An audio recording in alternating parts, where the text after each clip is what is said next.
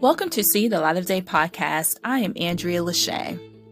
Last week, someone passed away after getting surgery.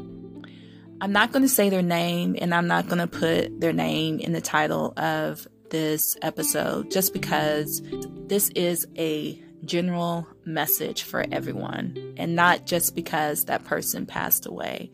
And my condolences go out to her family and her friends and her babies and her fiance. We all have to start taking our lives more serious, y'all. What we have to understand is that surgery is real. I don't care if you get surgery because of a medical condition or if you get surgery to look better or to feel better. Surgery is real. Any surgery that you have a percentage of not making it during or even after that surgery.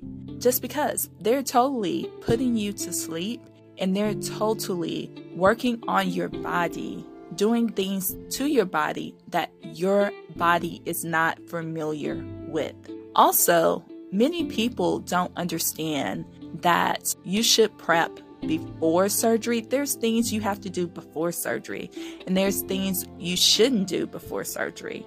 And also, there's things you have to do after surgery and things you shouldn't do after surgery. In addition, if you're considering having surgery because you need it or because you just want to, you have to be sure to tell your doctor all of your medical history.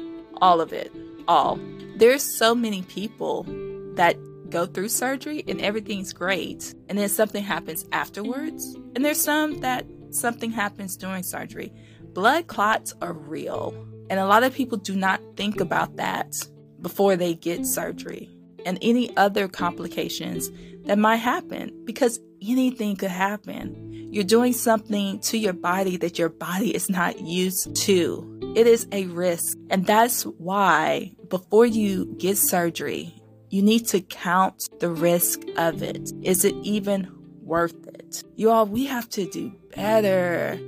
It's so much stuff going on just because we're copying someone, or we're just not thinking something through just because it is the culture now. There's so many people in other countries that want to have surgery, or not even want to, that need to have surgery, but can't even find a doctor to have the surgery. And they need surgery to live.